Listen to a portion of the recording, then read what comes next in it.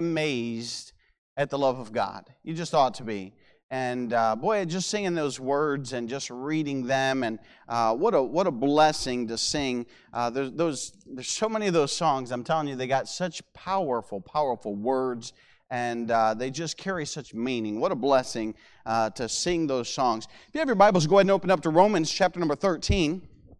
Romans chapter number 13. And as you're turning there, before I get into the message, I wanted to mention this about next Sunday, because we're looking forward to a big Sunday. Easter is typically a big Sunday, and I don't know, what it will be like. Obviously, the past couple of years, things have changed tremendously with COVID and all of that. So I don't know how things will be, but I'm praying that God will provide visitors. And we're working so that God will provide visitors. And we went out and hit streets yesterday. We sent letters yesterday. I went out on Tuesday and hit streets. And I'm going to probably go out this week and hit more streets. And just trying to get the gospel out and get invites out. And we're pushing. And so with all of that being said, you being our church folks, okay, that are here, if you would help us out next week.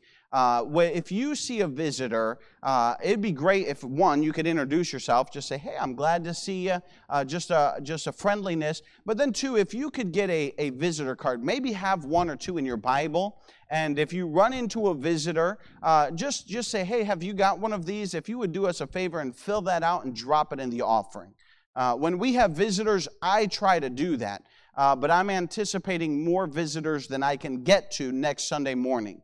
And so if you are going to be in here and you're not teaching a class, if you could help me out with that, that would be wonderful.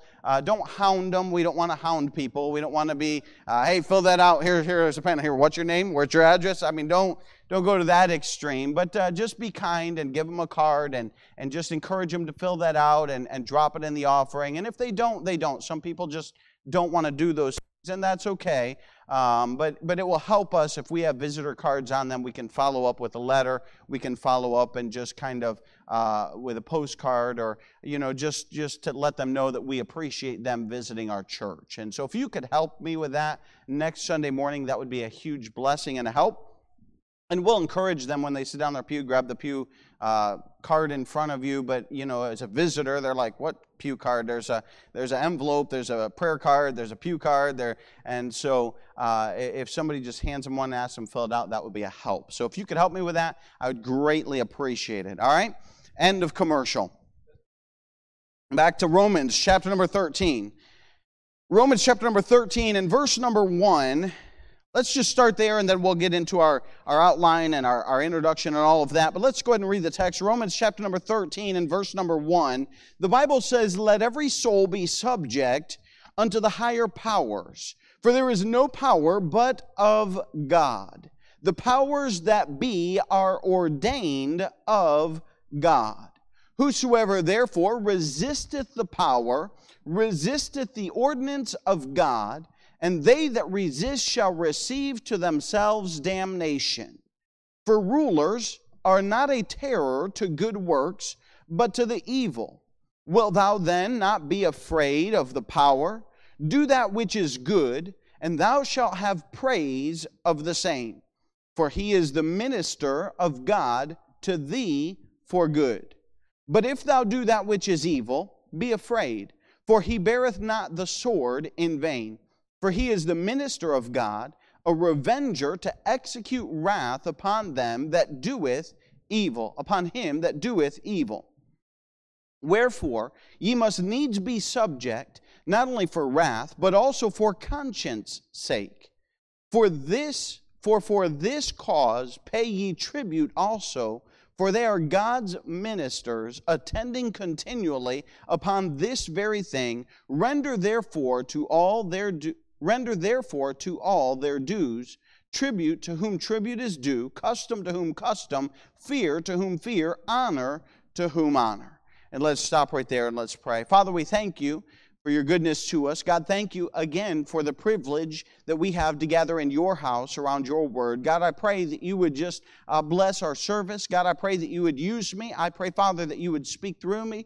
God, I pray that you would bless and encourage each and every person that's here, each and every person that's listening. And Father, we'll thank you for that. And God, we'll give you the honor and glory for all that's said and done. In Jesus' precious name we pray. Amen.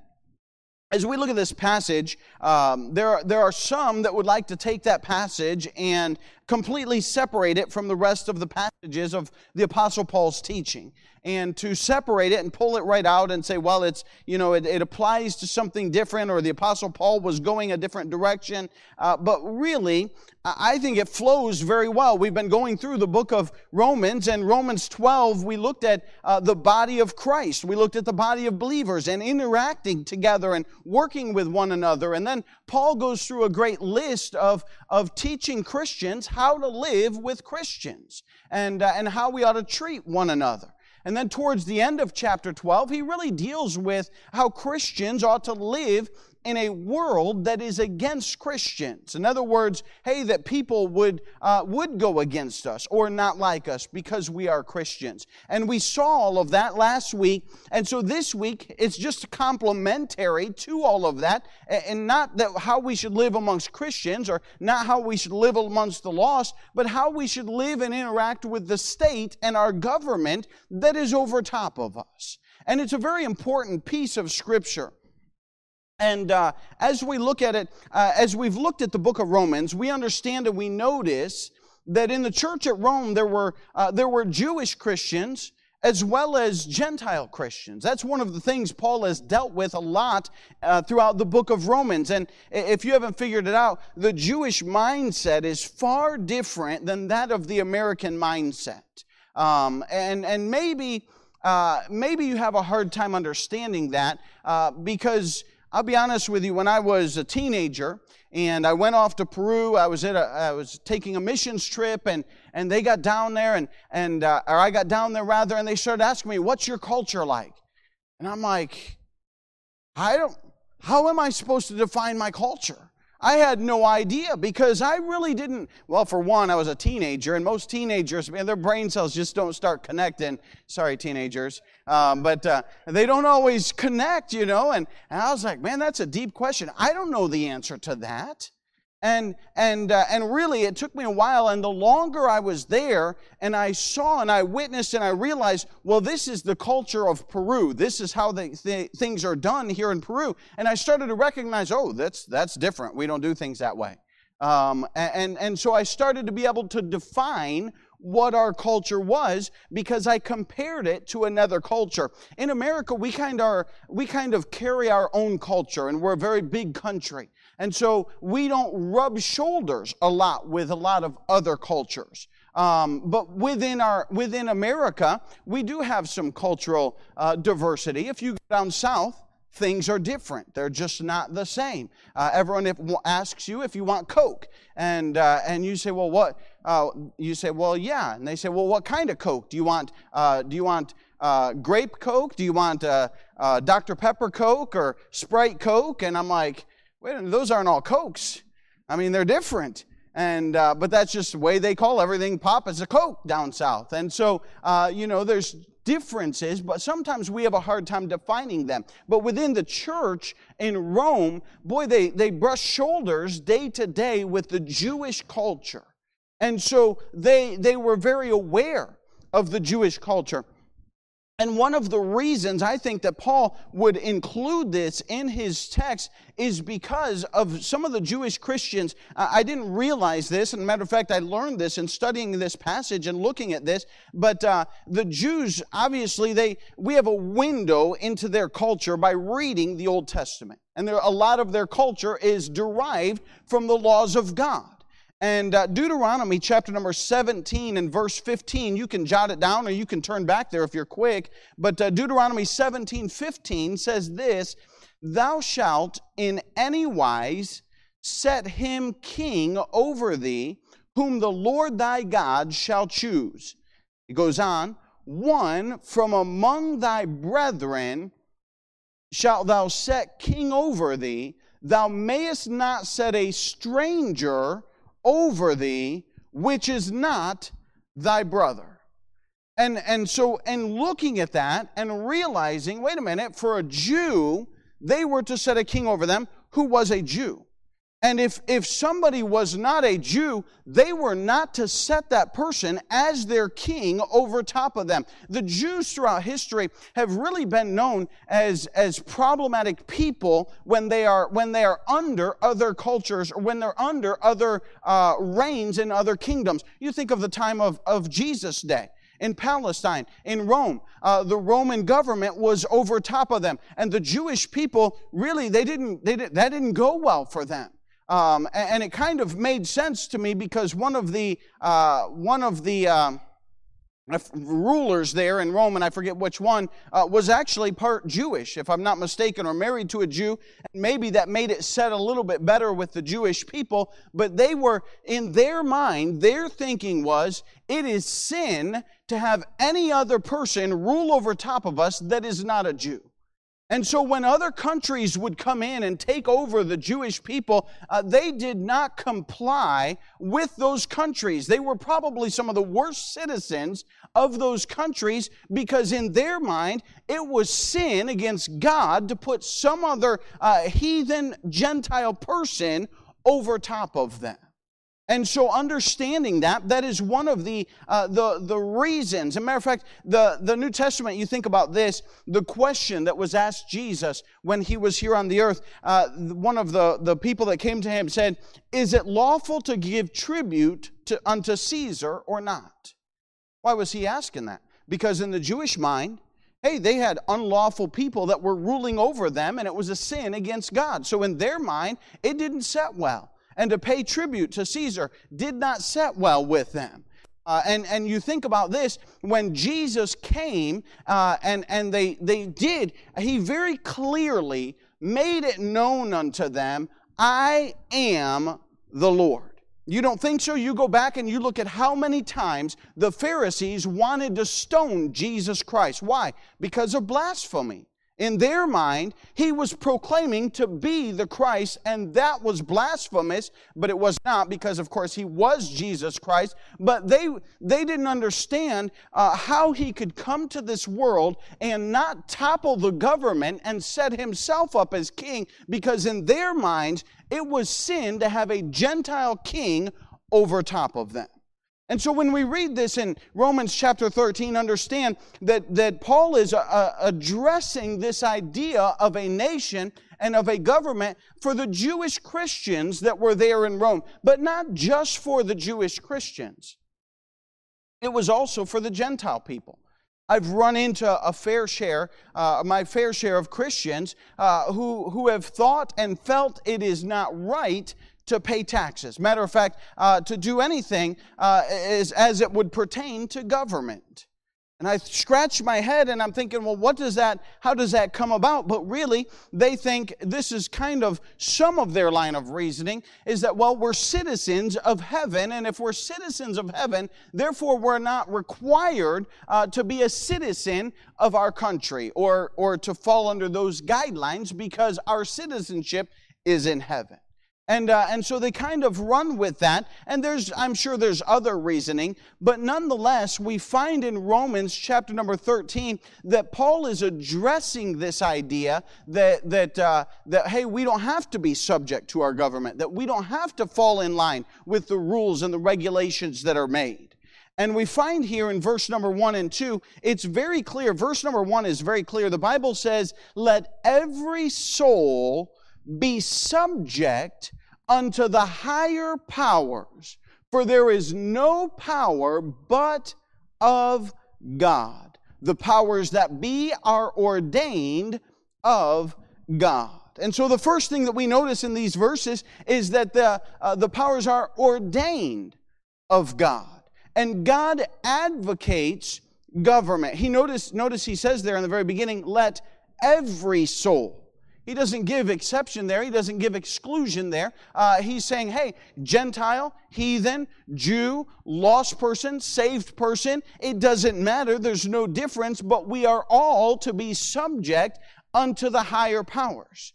And so listen, Christians should be some of the best citizens of the land. We ought not be rebel rousers. We ought not be known. It kind of bothers me, to be honest with you. I'm not big on talking about people or things, but there are some Baptist people who are known to be rebel rousers. That bothers me. It just doesn't set well with me. Why? Because we're not called to be rebel rousers. We're not called to go out and try and cause all kinds of ruckus and uprises and problems in government. We are called to be good citizens in the country because God has ordained and God advocates government. Now, that being said, man, I praise the Lord we live in America. You may not understand or realize how truly good we have it here. We have the freedom to open our doors, to put out flyers, to put it on the internet, that we are preaching the Word of God, that we are singing and that we are worshiping God in this place every single week. We have that freedom. There are countries who do not have those freedoms. And we ought to thank God for that. We ought to take advantage of that. How long will that last? I don't know. Things could change tomorrow. We don't know. I mean, you look at the past year and a half. We didn't know all that stuff was going to take place. We didn't know everything that was going to happen. But I'll tell you what, we ought to thank God that right now, as it stands, we have the freedom of religion in this country. The question then arises, what if government goes contrary to the Word of God? Go to Acts chapter number 5, and we'll just look at an example of that. Acts chapter number 5. In Acts chapter number 5, we have the Apostle Peter is preaching, and he's been preaching, obviously, Jesus Christ, and of course, it caused a ruckus, and people got upset. And listen, sometimes when you preach Jesus, people will get upset about that. That was especially true in Peter and Paul's day. I mean, they preached Jesus, and how many times was it that they were thrown in jail or punished? I mean, Paul goes through it, but look here in Acts chapter number 5, and verse number 20, we'll take our text here in verse number 26. They've already been, well, I'll give you a little bit of backdrop for this. They've already been thrown in jail, and in the middle of the night, I love the book of Acts. It's just incredible. In the middle of the night, their doors open up, and they walk out of the jail cells. They just walked right out. It's incredible. The Lord did it. And then these leaders are like, how on earth did these guys get out of jail? We just locked them up yesterday.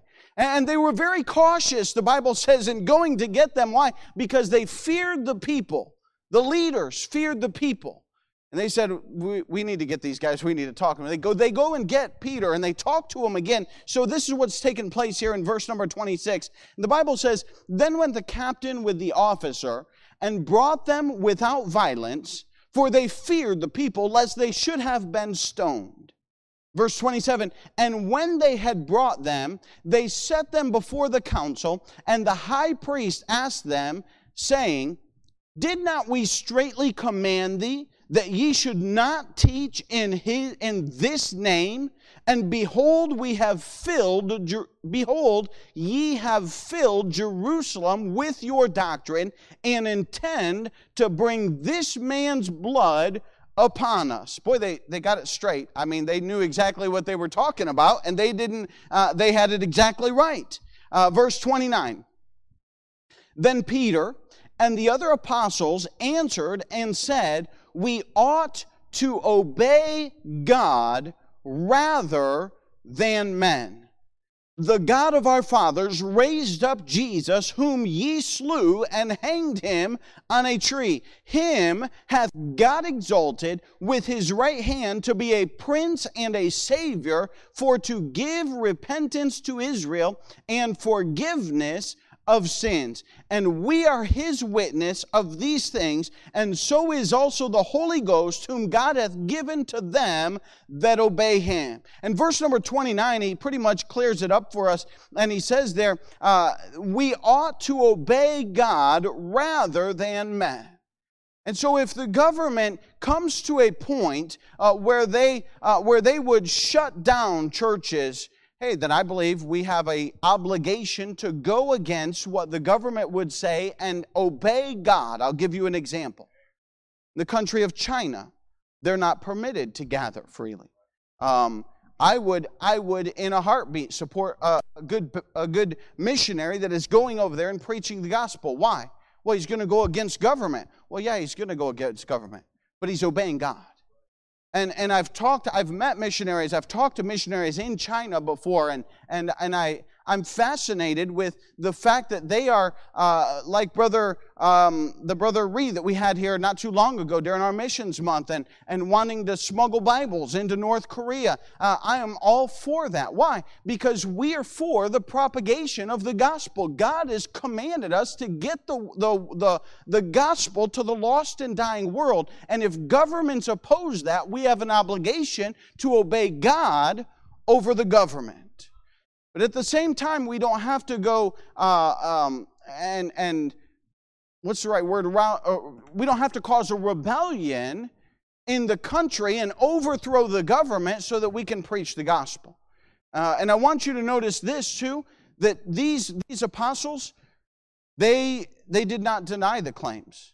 Nope, that's what we did. We preached Jesus Christ. And if I'm guilty of that, then lock me up.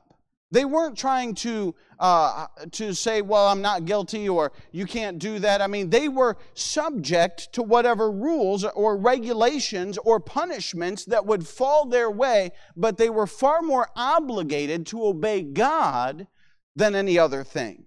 And so I want us just to understand that, and praise the Lord, we don't have that in this country.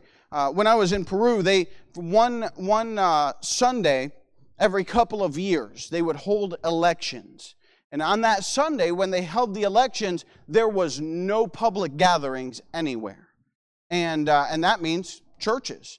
But it wasn't exclusively churches. They weren't saying, well, churches, you can't meet. There was no public gatherings. And the reason that they would do that is because there were government coups in past who would meet on election days and actually attempt to overthrow the government or interrupt those things. And so they made a rule. There was no meeting. Now, one day every couple of years, you know what we did? We didn't have service. I thought...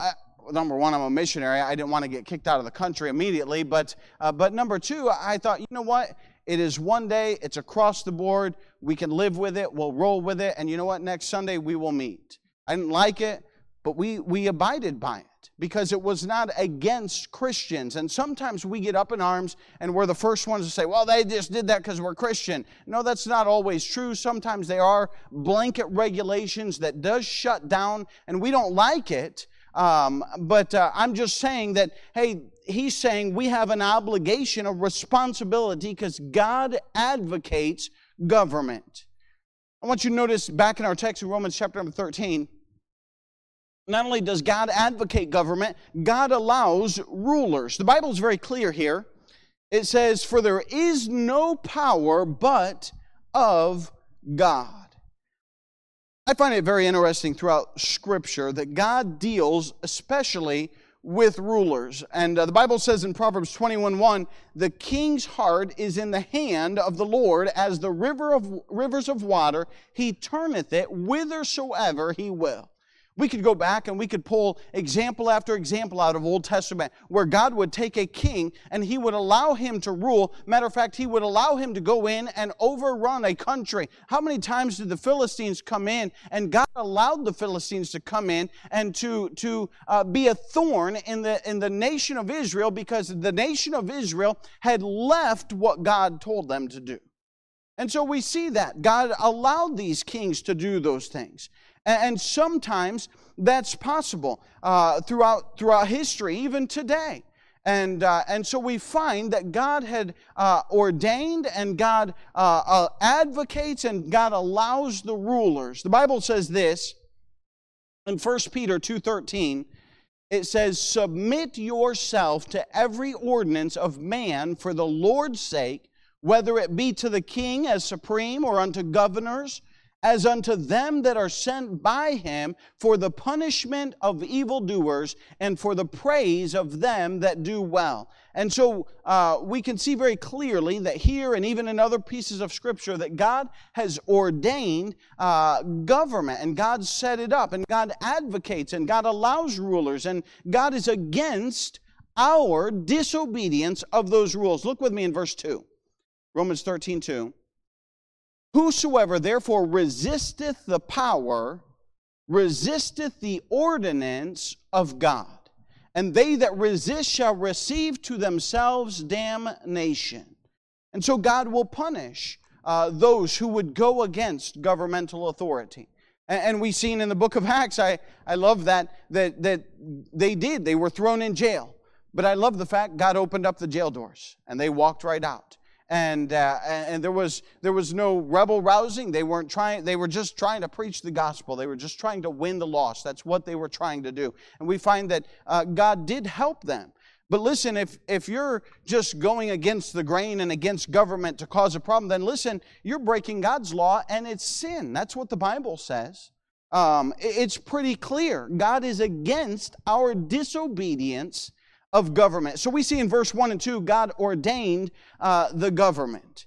In verses 3 through 5, we see the obedience that should be given. Look with me in verse 3. For rulers are not a terror to good works, but to the evil. Wilt thou then not be afraid of the power? Do that which is good, and thou shalt have praise of the same. We take that first part. For the rulers are not a terror to good works. And can I say this? By and large, rulers are not against good people. You understand that?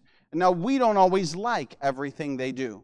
But if you think about it, laws exist. Why? To lock up criminals. They don't want you breaking into somebody's house. They don't want you to kill somebody else. They don't want you to do things that are inherently bad. Now, that does not mean we always agree with every law that they put out. That does not mean we necessarily think that everything they put out is godly. I've said it many times. God is the one that defines right and wrong. For instance, our government will say, well, it's okay if somebody wants to decide that they're a girl if they're a boy. That's not right by God's law. And so we're not substantiating and saying, well, that's right. No, God has already defined what a man is and what a woman is, and that's the way God made it. And there's no changing that. And so we're not saying that the government is always going to define what is right and what's wrong, but they do decree what is allowable and not allowable under their jurisdiction. So we understand that. But by and large, they're condoning good works. One of the things I learned, observations I made rather, while I was in Peru is that in Peru, to file our paperwork, I mean, but they treated you like children. They really did.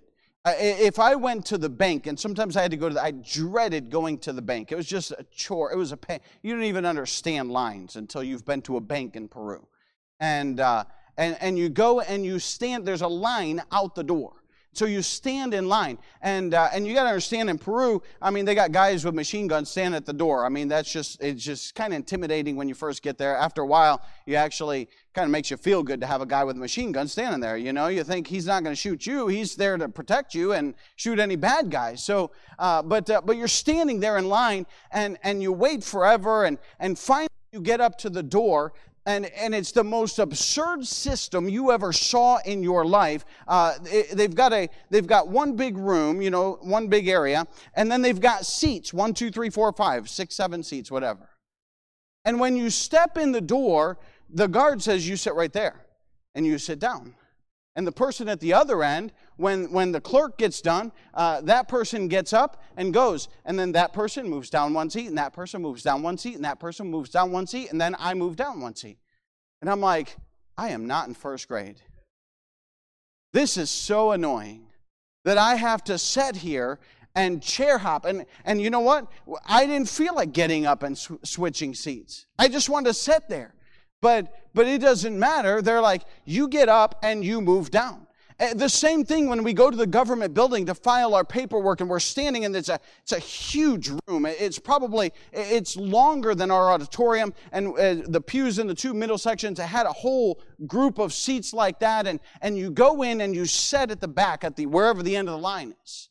And as they call people up and they send them up, same thing, the whole chair hopping business. You hop over, you hop over, you hop over. I mean, it's kind of absurd. But you had to follow all of that.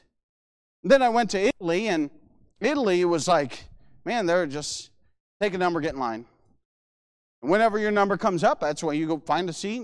And actually, most of them, like in the post office, I dreaded going to the post office. Again, lines and again, waiting. And I had to go to the post office to do some stuff. And so you go to the post office and you're sitting there and you're waiting. Their number machine was always broke. So when you walk in, you're like, who was the last one? And some guy raises your hand. You look at him. Okay, I got to remember I'm after that guy. And you sit there and you're waiting and you're waiting. And sometimes that guy would leave. And you're like, wait a minute. Now, I don't know where I'm at in line because I don't even know who was next. And they didn't regulate your every movement. And one of the things that I realized is that when they treat you like children, they tend to behave like children. When they treat you like adults, you tend to behave like an adult.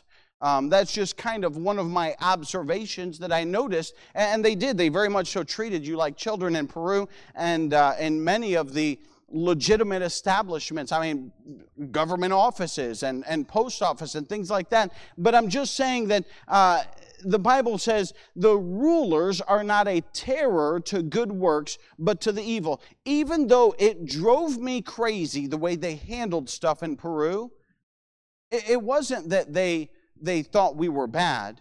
They just thought they had to control everything. And some governments think they have to control every little thing. You remember our missionary, he was talking about you cannot travel from town A to town B without filing paperwork so that you can go from one town to another. But they're not doing that because they hate Christians. They do that because they're controlling everything. And they think it's their responsibility to control everything. It's just my personal opinion. Government doesn't need to be that controlling or that involved. But my point is this: they're trying the best they can to watch out for their people. We need to understand that. Government is not always inherently against Christianity. There are some that are against Christianity. I realize that. But by and large, they are not. And our government, by and large, is not. Do they go against God? Yes, they go against God. Do they go against God's command? Yes, they go against God's command. But they're not, by and large, against Christianity and the freedom of our religion and us doing what we're supposed to do. And so he's saying here, for the rulers are not a terror to good works, but to the evil. Wilt thou then not be afraid of the power? Do that which is good, and thou shalt have praise of the same. In other words, if you simply live your life properly and you follow the rules and you obey the things that the government tells us to do, you know what? You're not going to have a problem with the government. When the government comes and crosses where God says you need to do something, then you may have a problem with the government.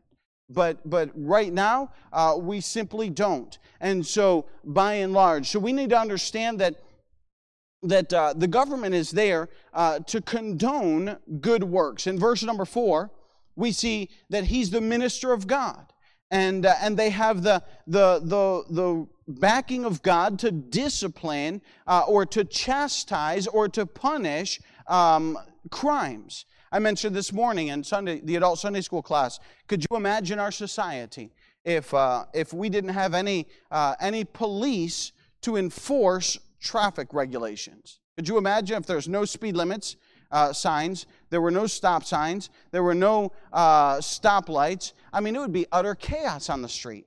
And I promise you, I would drive more than 25 miles an hour because I have a hard time going that slow.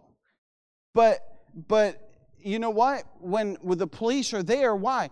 not because they're against me. They're trying to maintain order, and they have the backing of God to punish those who break those laws. And it goes higher. The government has a responsibility to punish those who break laws. And so we see that very clearly here in verse number 4. In verse number 5, I want to mention this because it's really interesting. The Bible says, "Wherefore ye must needs be subject, not only for wrath, but also for conscience sake." I love this verse. It's interesting to me. A couple months ago, I did a study on the conscience in the Bible. It was one of my Sunday school lessons, I believe, and I was actually quite surprised at how often conscience shows up in the Bible. And the Bible says this in 1 Timothy 1:9, or let's even look at our text here in Romans 13 and verse number 5, for conscience sake. In other words, that you in your own mind would know, you know what, I'm doing what is right, and everything between me and God is good. And there's no problem. That's conscience sake, that in our mind we would know we are living right. In 1 Timothy 1:19, Paul writes Timothy and he says, "Holding faith and a good conscience, which some having put away concerning faith, have made shipwreck." He goes on in 1 Timothy 3:9, "Holding the mystery of faith in a pure conscience." In 1 Timothy 4:2, "Speaking lies and hypocrisy, having their conscience seared with a hot iron." Listen, there are those who really have no conscience. I mean, they have cut it off. They've done so wickedly. They live such a wicked life that it just does not bother them to do what's wrong. And God's saying, listen, we ought not only just obey our government because of the fear of the ticket that we might get, or thrown in jail, or the punishment that may be dished out by the government, but also for sake of a good conscience before God. That we can say, you know what, I know I've done what's right, and God, and between me and God, we're clear. We don't have a problem. And so he's saying that we ought to obey, not just because of the chastisement that the government can dish out, but because of the conscience sake. And listen, as Christians, we ought to have a God-fearing conscience. We should not have a seared conscience that's been cut off by doing wrong. And so we have obedience that we ought to obey. We have the ordination of government by God, that He's ordained it and established it. And look with me in verse number 6 and 7. This is kind of apropos. I did not plan this, but verse number 6, For this cause pay ye tribute also, for they are God's ministers, attending continually upon this very thing. Render therefore to all their dues, tribute to whom tribute is due, custom to whom custom, fear to whom fear, honor to whom honor.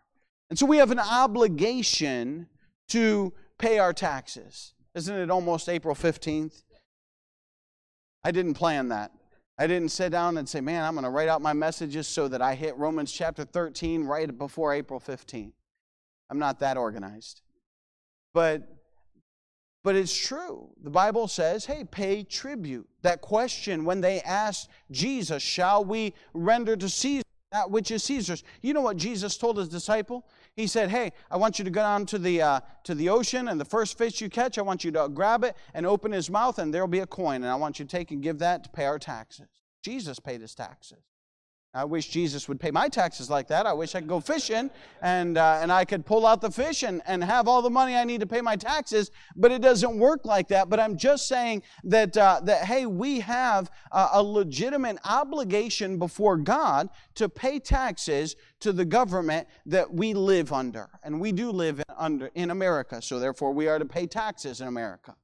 I'm glad I didn't have to pay taxes in Peru. Praise the Lord for that. That would have been a disaster. I did know missionaries in England, and they had to pay taxes in America. And while I was overseas, I had to pay taxes in America, but usually it didn't matter. I didn't make enough, so I didn't owe anything. But they had to pay taxes in America, but then they had to pay taxes in England as well.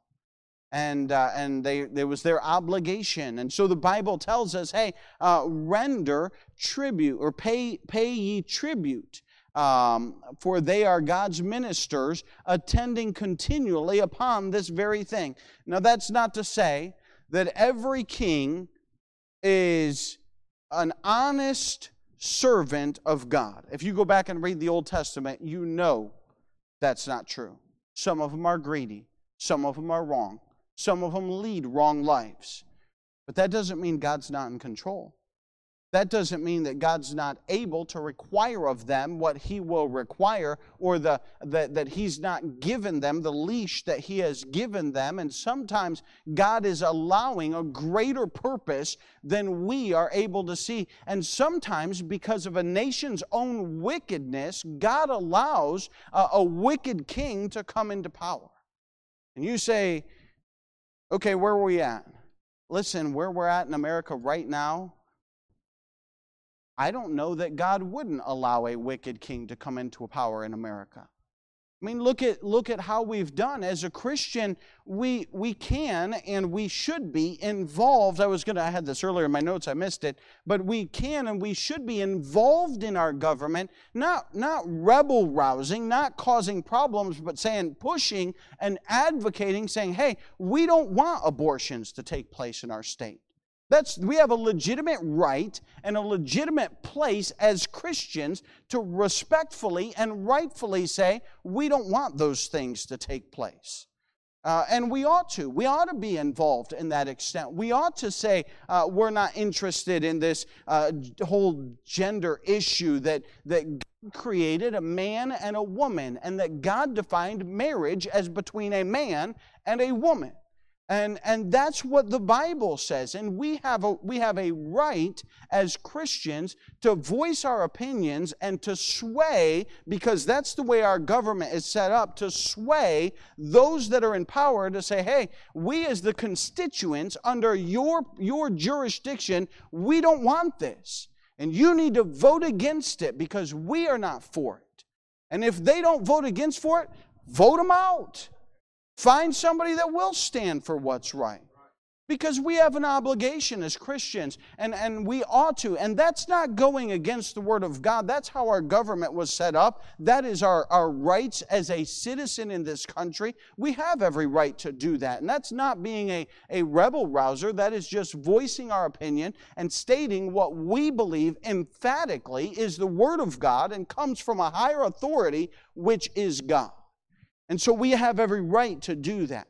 But we don't have a right to withhold our taxes. We don't have a right to cheat government or to do this or to go about it in a wrong way. We must go about it in a right way, and we must honor the government because, as God said, as the Bible says, God set them up as the government. And so I believe that's important. Look with me in the second part of verse number 6. He says, for they are God's ministers, attending continually upon this very thing. It is an incredible job to govern anything. And the more governing you have to do, the more responsibility it becomes. And I tell you what, I wouldn't want to be a politician. I wouldn't want to be a governor. I wouldn't want to be in those shoes because, man, I don't know that I could do it all, to be honest with you. And there is pressure and there is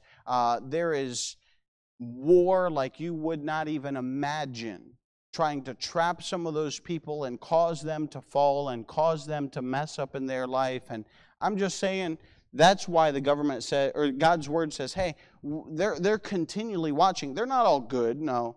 They're not all right, that's for sure.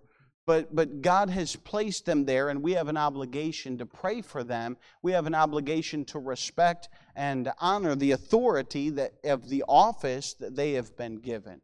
And so I believe that this is very clear, and God made it very clear, and Paul made it very clear for the church that was there in Rome. And I don't think it's a very obscure passage. I believe it's very clear.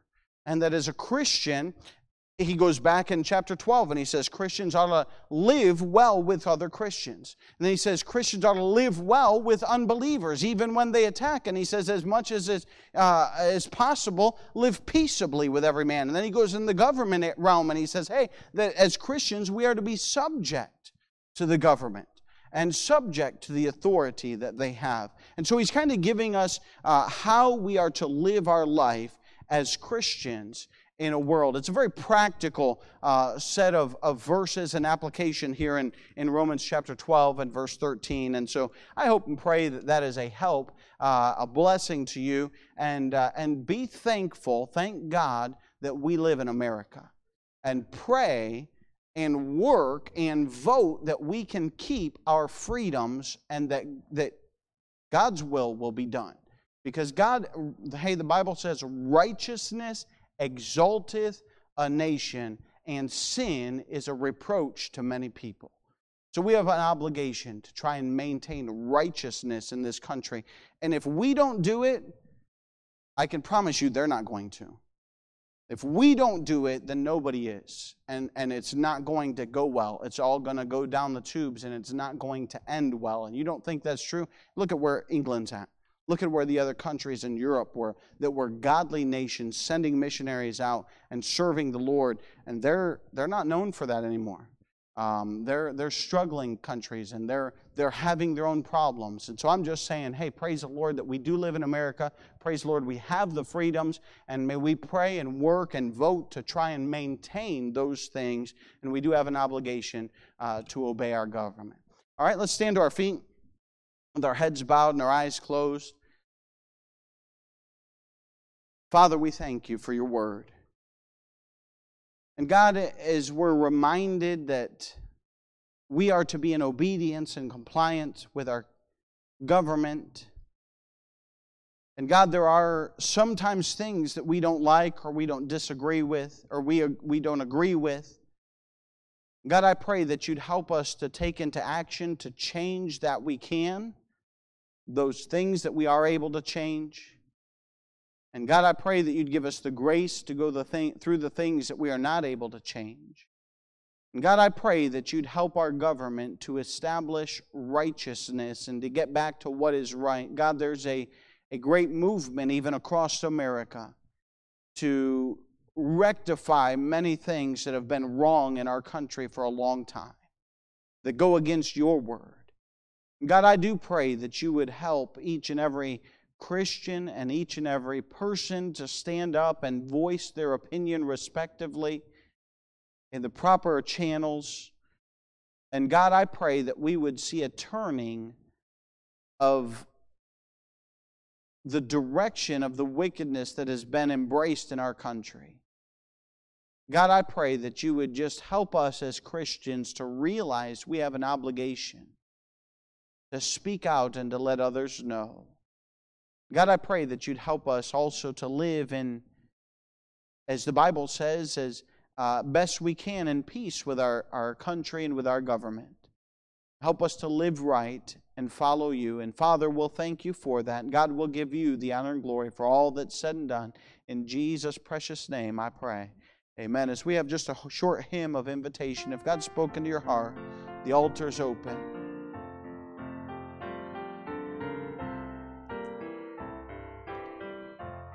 Maybe you just want to take a moment and pray for our government. Pray for our governor. Pray for our president. Pray for our vice president. Pray for our rulers. Pray for our Supreme Court. Pray that God will turn back some of those decisions that have been made, and that we wouldn't allow abortions to go forward. We wouldn't allow all this craziness that is completely against God's word. As the piano plays, maybe you just want to thank Him, because truly we do have religious freedom in our country. I ought to thank Him for that.